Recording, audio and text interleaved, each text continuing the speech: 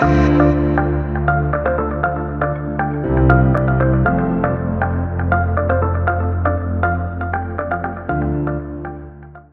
today we'll be thinking about this title, The High Priest, Jesus is Better. Okay, the High Priest, Jesus is Better. And that's going to be from Hebrews chapter 5. But before anything, it's most important that we pray. So let's do that together, and I'll lead us.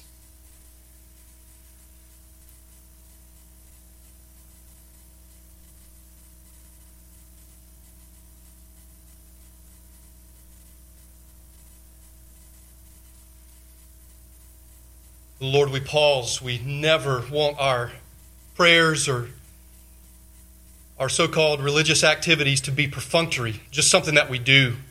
Lord, we recognize right now that you are God. We hear this rain that you have sent. We praise you. Help us again, according to John chapter 4, that we might worship in spirit and truth, which is through the Lord Jesus Christ. Lord, we thank you for your word. We thank you that it is plain, that it is clear. We thank you for the book of Hebrews. We thank you that Jesus is better. Better than angels, better than Moses, better than Joshua. Open your word to us today. Please help us through the Holy Spirit and give us clarity and simplicity. Come, Lord, and help us, help me, help all of us, we pray,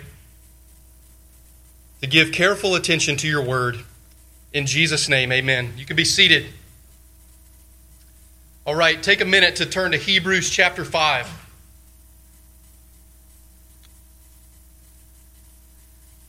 Please join me there. You can. Hebrews chapter 5. That's near the end of your Bible. So Revelation being the last book, and then you turn back to make a left turn, back a little bit to the book of Hebrews. And here we are in chapter 5 today. So follow along with me. Look and listen. Verse 1 of Hebrews chapter 5.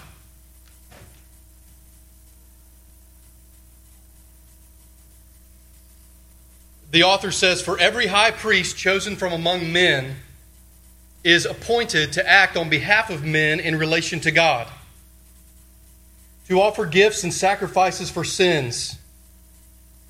He can deal gently with the ignorant and wayward, since he himself is beset with weakness. Because of this, he is obligated to offer sacrifice for his own sins, just as he does for those of the people. And no one takes this honor for himself," he says in Hebrews 5:4, "but only when called by God, just as Aaron was. So also Christ. So also Christ did not exalt himself to be made a high priest, but was appointed by him who said to him, 'You are my son.'" This is Psalm 2. Psalm 2. "You are my son. Today I have begotten you." As he says also in another place, Psalm 110, "You are a priest forever after the order of Melchizedek." We'll pause there. Of course, keep your Bibles open. Let me ask you a question. Answer these questions in your mind, but don't just answer these questions. Think about them. Was Jesus able to not die? Was he able to avoid death? Think about these. Was Jesus able to avoid death? Did Jesus used to be a little bit disobedient? Was Jesus formerly at some point a little disobedient? Was there a time when he was not fully obedient and therefore needed to learn obedience instead?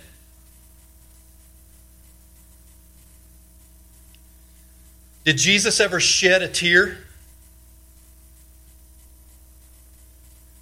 Did he ever come close to anything that we might call screaming out in prayer?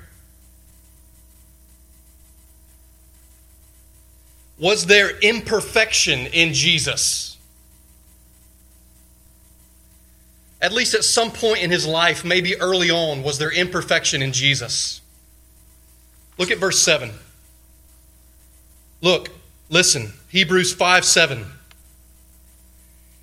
In the days of his flesh, Jesus offered up prayers and supplications with loud cries and tears to him who was able to save him from death, and he was heard because of his reverence. Although he was a son, he learned obedience through what he suffered. And being made perfect, Hebrews 5:9, he became the source of eternal salvation to all who obey him, being designated by God a high priest after the order of Melchizedek.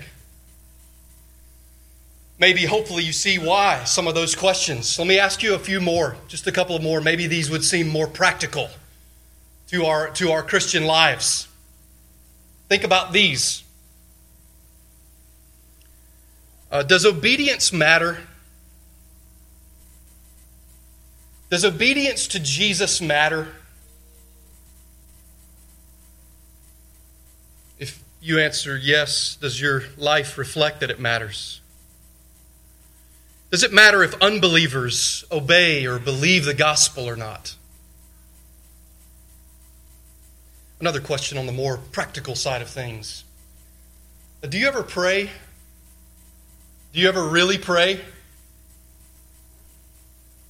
If you are a Christian, to use our Christianese language, if you're a Christian this morning, how is your prayer life?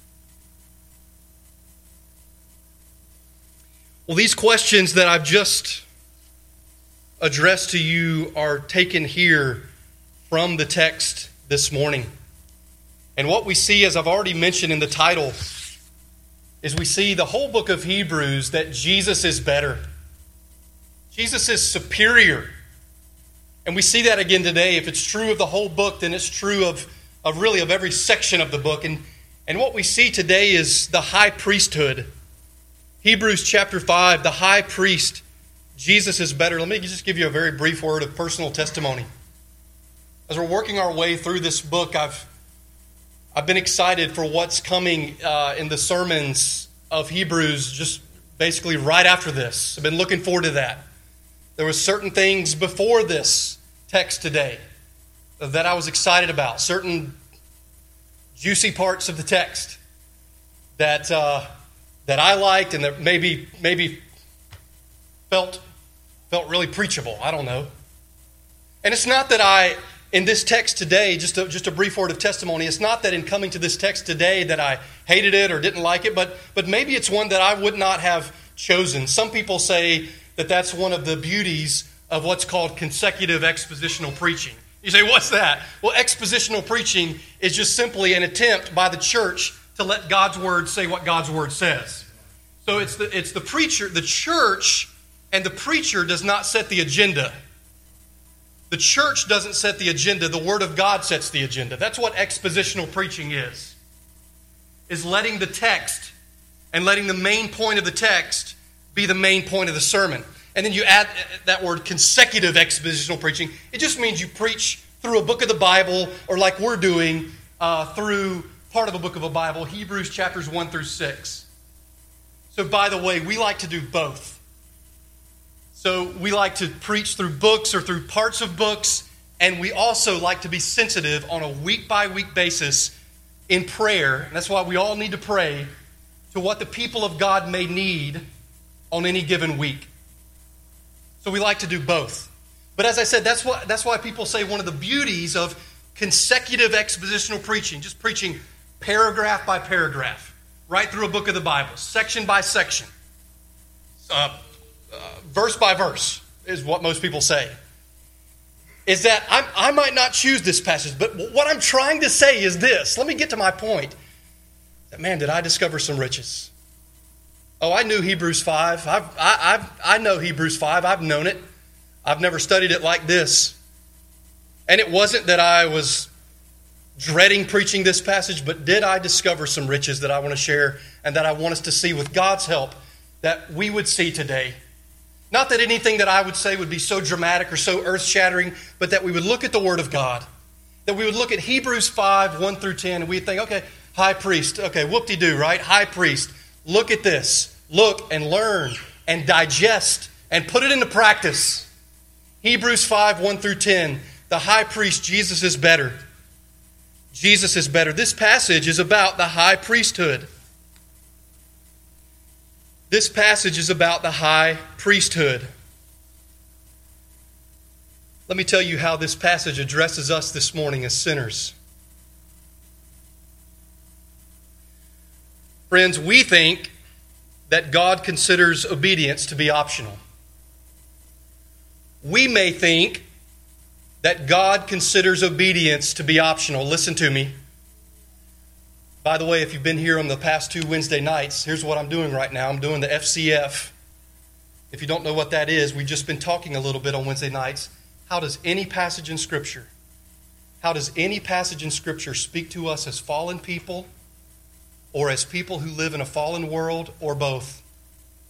How does this passage speak to us as fallen people, as people who live in a fallen world, or both? We think that God considers obedience to be optional.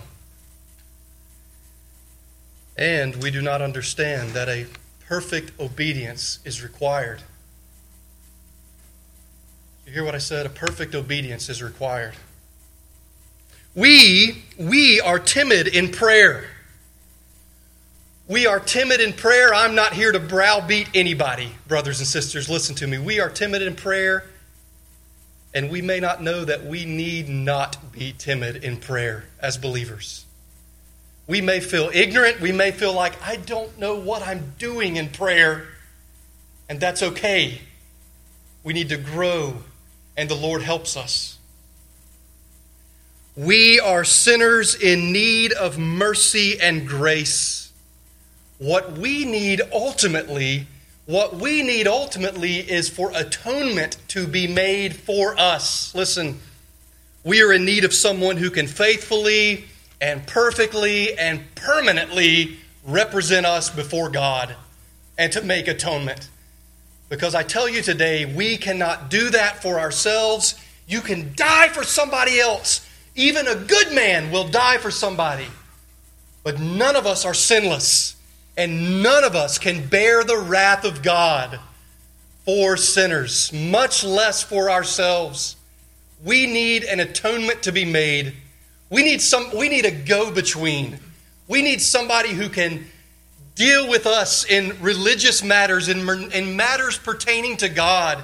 We need somebody who will deal faithfully, perfectly, permanently. That's what we need. That's what we need. This passage gives us, if anything, it gives us this great truth that Jesus is our great high priest. Jesus is our great high priest. Let me just lead us through this text this morning by way of some questions. Let me very simply lead us through this text by way of some questions. Go with me here in Hebrews 5. If we say that Jesus is our great high priest, this passage is about the high priesthood. Jesus is our great high priest. Well, would you help me? What does that mean? I'm just going to ask some basic questions. These are the hooks that you can hang your hat on this morning. These are the hooks, these questions. What does that mean that Jesus is our great high priest?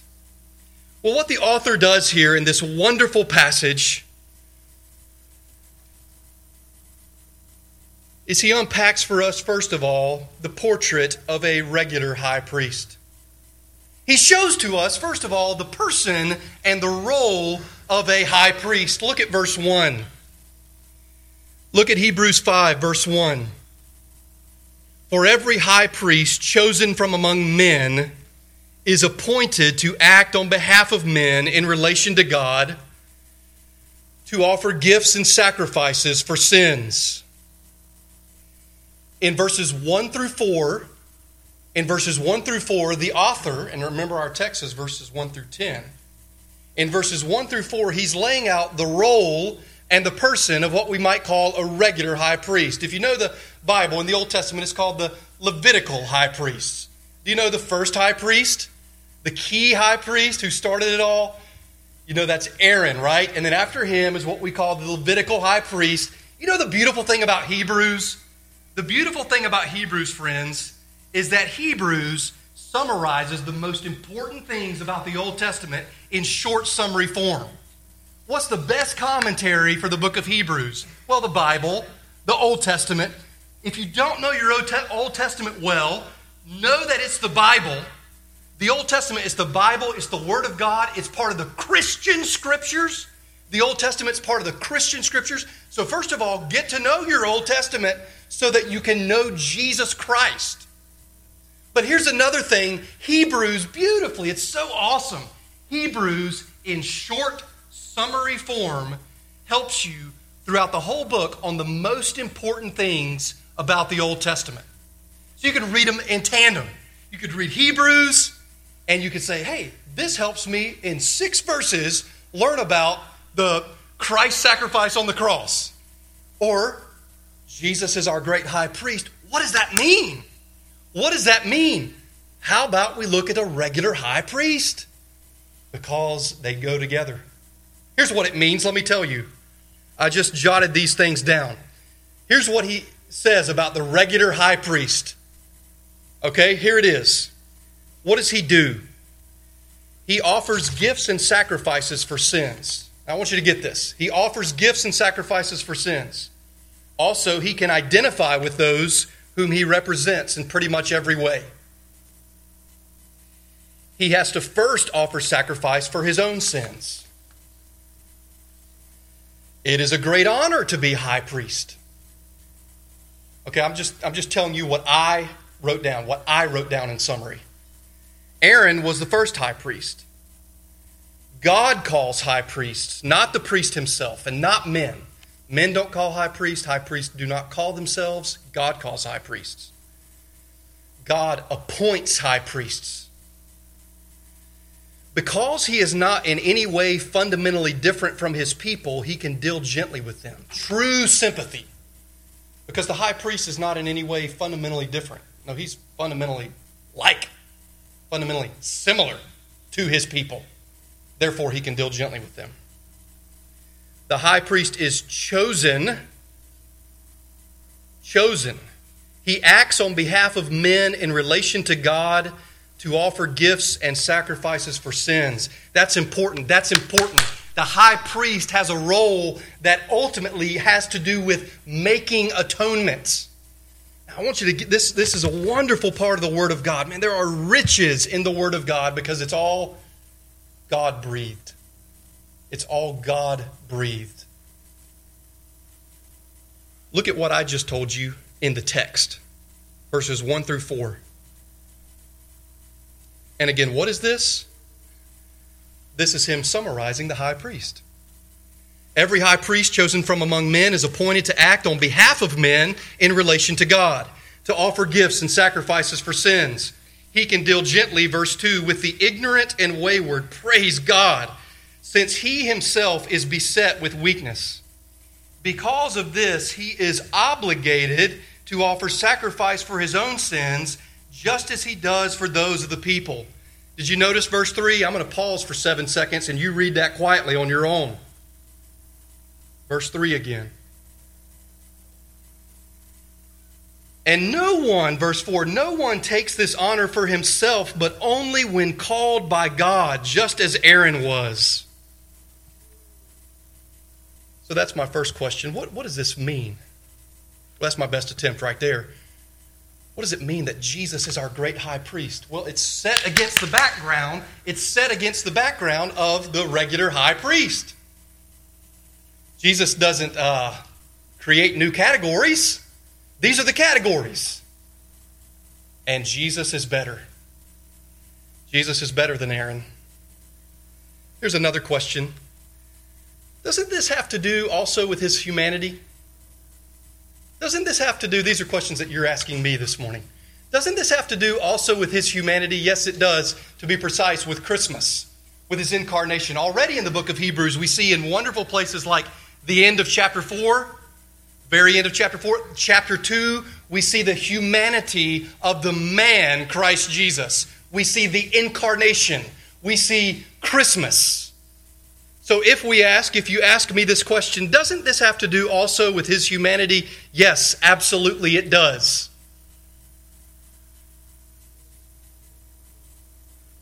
I've told you that this passage is about the high priest. I've told you that this passage, if nothing else, then it tells us what the end of chapter 4 tells us, that Jesus is our great high priest. But let me tell you that that's not all. There's something else that I discovered that is glorious. It's very simple and it's glorious. And it's this word appointed. Appointed. Jesus is our great high priest, but I want you to notice this word. Friends, there is life in the Word of God. There is life in the Word of God. Look at this with me. Verse 1. For every high priest chosen from among men is what? Yeah, the ESV is appointed to act on behalf of men in relation to God, to offer gifts and sacrifices for sins. Now look at the very end of our passage. Look at verse 10.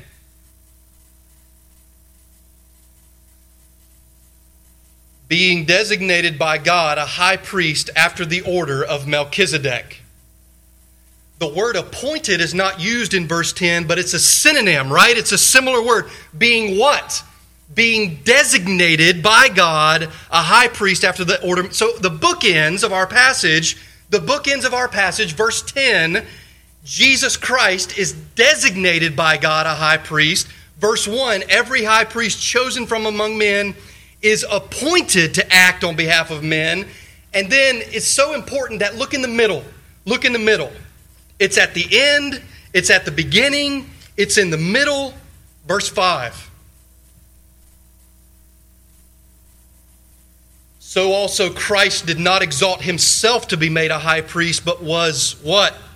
Was appointed by him who said to him, Psalm 2, verse 6, as he says in another place, Psalm 110, appointed. George Guthrie asked the question, what motivates you? Christian, are you a Christian here this morning? Are you? Have you, John chapter 3, have you been born again by the Spirit? Do you know God through Jesus Christ? Do you know that your only hope is that Jesus died on the cross for sinners? It's what we were singing at the beginning of the service. Is that you this morning? If you are a Christian here this morning, what motivates you? George Guthrie puts it like this. What motivates me? Listen, what motivates me in my pursuit of God? Now, he wrote this many years ago. The world of advertising has a great deal at stake in being able to read human behavior. About, if I read my numbers correctly, about 100 billion worth per year, and he wrote this many years ago. About 100 billion worth per year in the United States spent on discerning human behavior for the purpose of advertising. That's more than the rest of the world combined. George Guthrie says, I think a good portion of that comes to my home in the form of junk mail. One phone company has been sending me checks trying to get me to switch from another. I am told I need a new shampoo, a different make of car, the latest brand of jeans, and a strange name cologne. Evidently, most banks in the United States have a card with a better interest rate than the one I now carry. Anybody? I get credit card stuff in the mail all the time. What feels good, looks sharp, or works well motivates us. This is like, behavioral psychology. Let me say that again, what he just said. What feels good, looks sharp, or works well motivates us. He said what does not work well, what would fall like 100-pound weight in our society would be the motivation, especially for Christians, the motivation that is called divine decree. Divine decree. I don't know, maybe verse 6, Psalm 110. You are a priest forever after the order of Melchizedek. I am God and I have said it. I don't know, maybe like Psalm 2. Like Psalm 2, you are my son, today I have begotten you. Let me finish with Guthrie for just a minute. Listen to this. why are you doing what you are doing? Is the fact that God has appointed Jesus to a position of honor in which we are called to obey him a significant practical motivation for us and our continuing commitment? Are we more moved by the call of our world's system and values? Danger lies in embracing the world's value system, for she is a mother who often eats her young.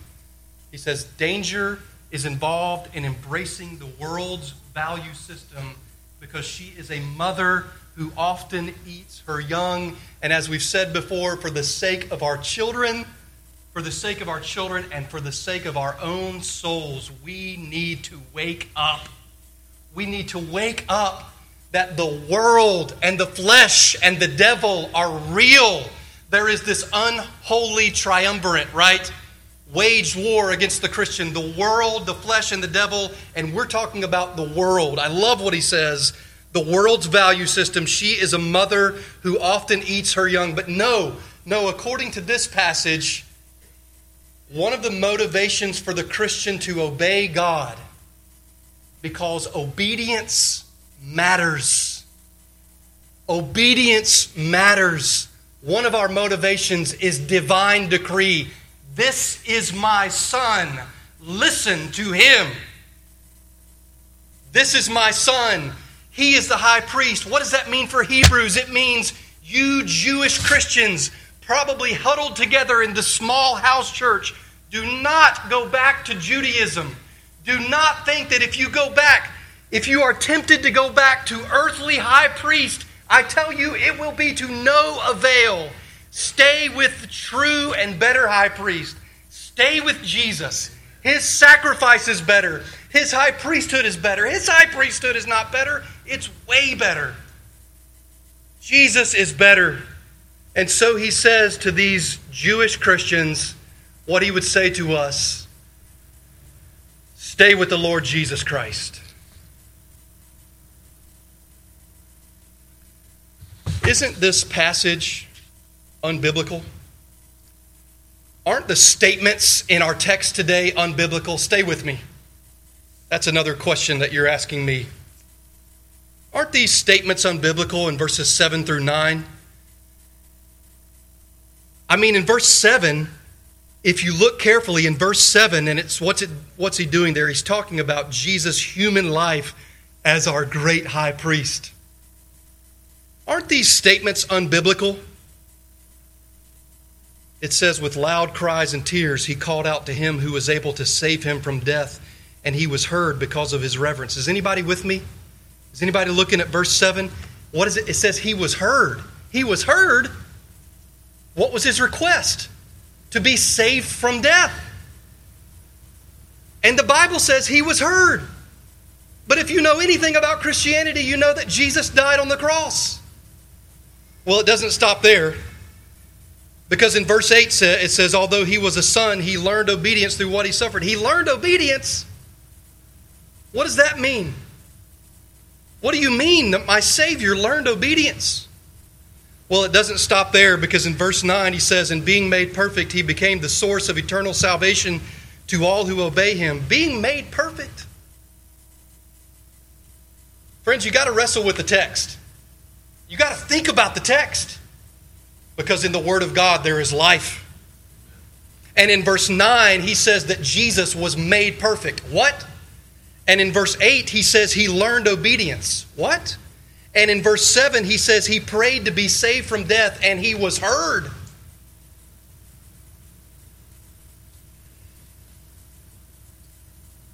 Aren't these statements unbiblical? And of course we know that the answer to that is no.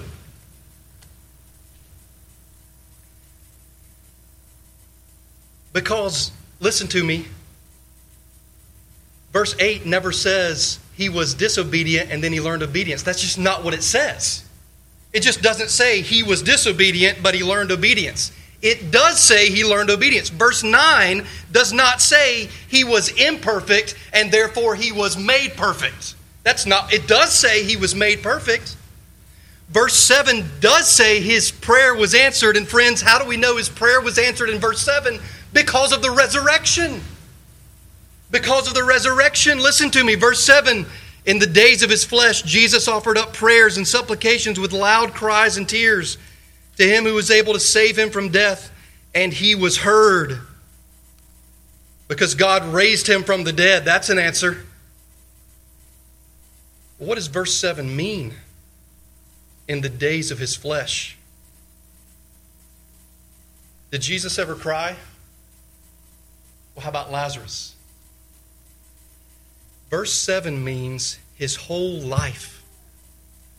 My dear friend, consider Jesus. Jesus is better. The Bible says he was a man of sorrows and full of grief. Jesus is not the Savior of people who have it all together and who are happy all the day. And now I am happy all the day. Maybe that's not the perfect hymn.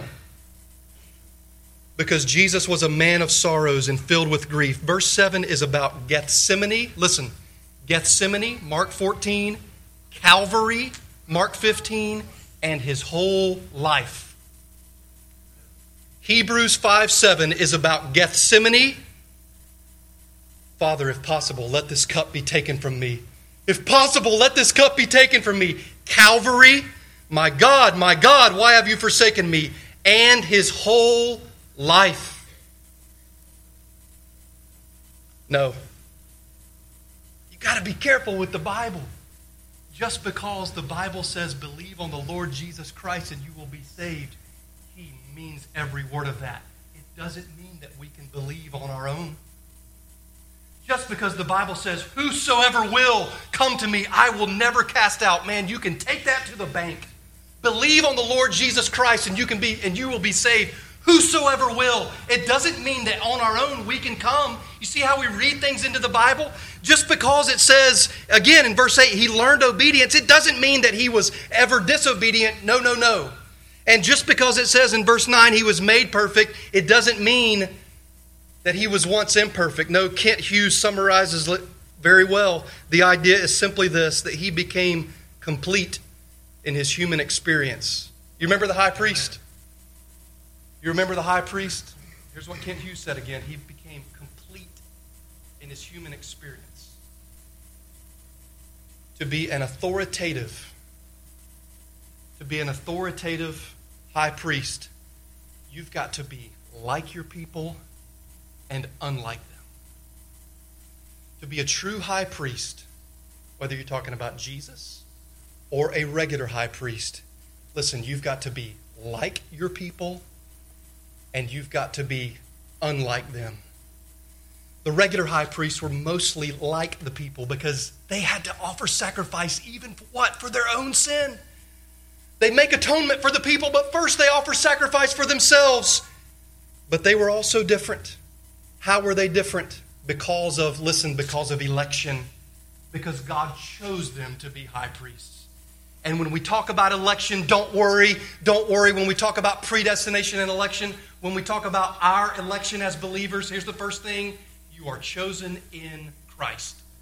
You are chosen in Christ. By that, I do not mean that you can choose to enter in yourself of your own free will and then you're chosen in Christ. That's what some people teach. That's not biblical. God chooses. God's sovereign. God is God. Nevertheless, the first thing that's true about election for the believer, Ephesians 1, you are chosen in Christ, which is to say, he's the first elect one.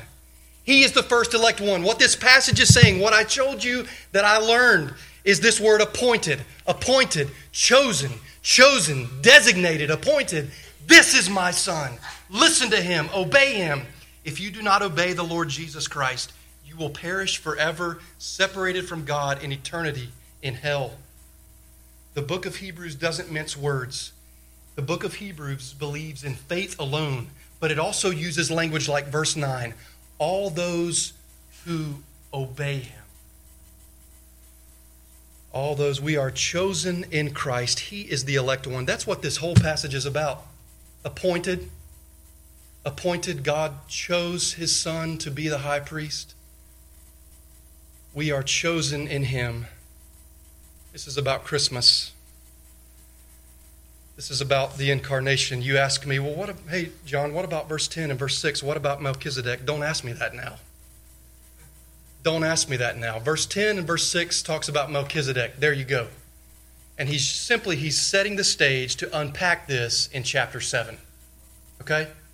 He's setting the stage, and you should read the whole book. Hey, finally, didn't we already do this passage, you ask? If you're really trekking. No, and yes. Because this whole paragraph is actually 4:14 through 5:10. And so 1 through 10 stands on its own, the high priest. Jesus is better. Jesus is better than Aaron.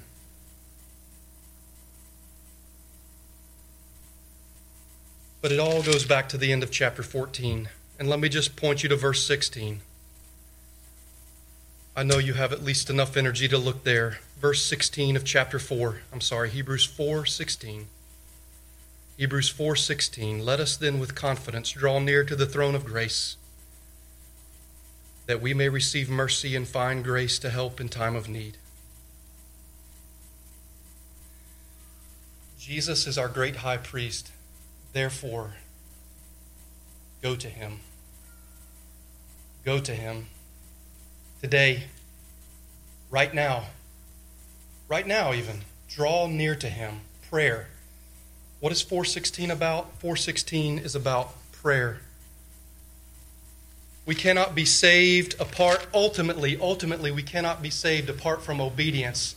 But what this passage today screams to us is the perfect obedience of Christ. Barrett Benton will not live a life of perfect obedience. He's come out of the gate failing already. His uncle will not live a life of perfect obedience. I love you, brother. I have certainly not. That's why we're not Roman Catholic. I'm so glad that I'm not a priest. Listen, I am so far from the priest. Your elders are so far from the priest. This passage says plainly in verse 9 that ultimately we believe in faith alone, but faith alone gives way to an obedient Christian life. God cares about obedience, but he cares about perfect obedience. He cares about perfect obedience, and that's what this chapter is about. The life of perfect obedience of our great high priest. So you can go to him. You can go to him in prayer. You can go to him. What man whose son comes to him saying, Father, give me some food, will give him a scorpion? Even so, if you ask your Father, will he not give you the Holy Spirit? Luke chapter 11. Go to him in prayer. He is our great high priest. He and he alone does not have to make atonement for himself before he intercedes for us.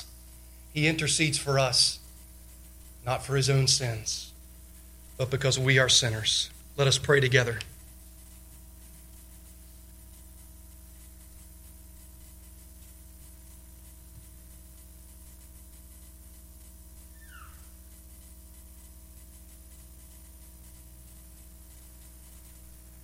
Lord, thank you that we have a great high priest who has passed through the heavens, Jesus, the Son of God. So by your Spirit, would you help us to hold fast our confession? Help us, Lord, to hold fast our confession. Help us to draw near.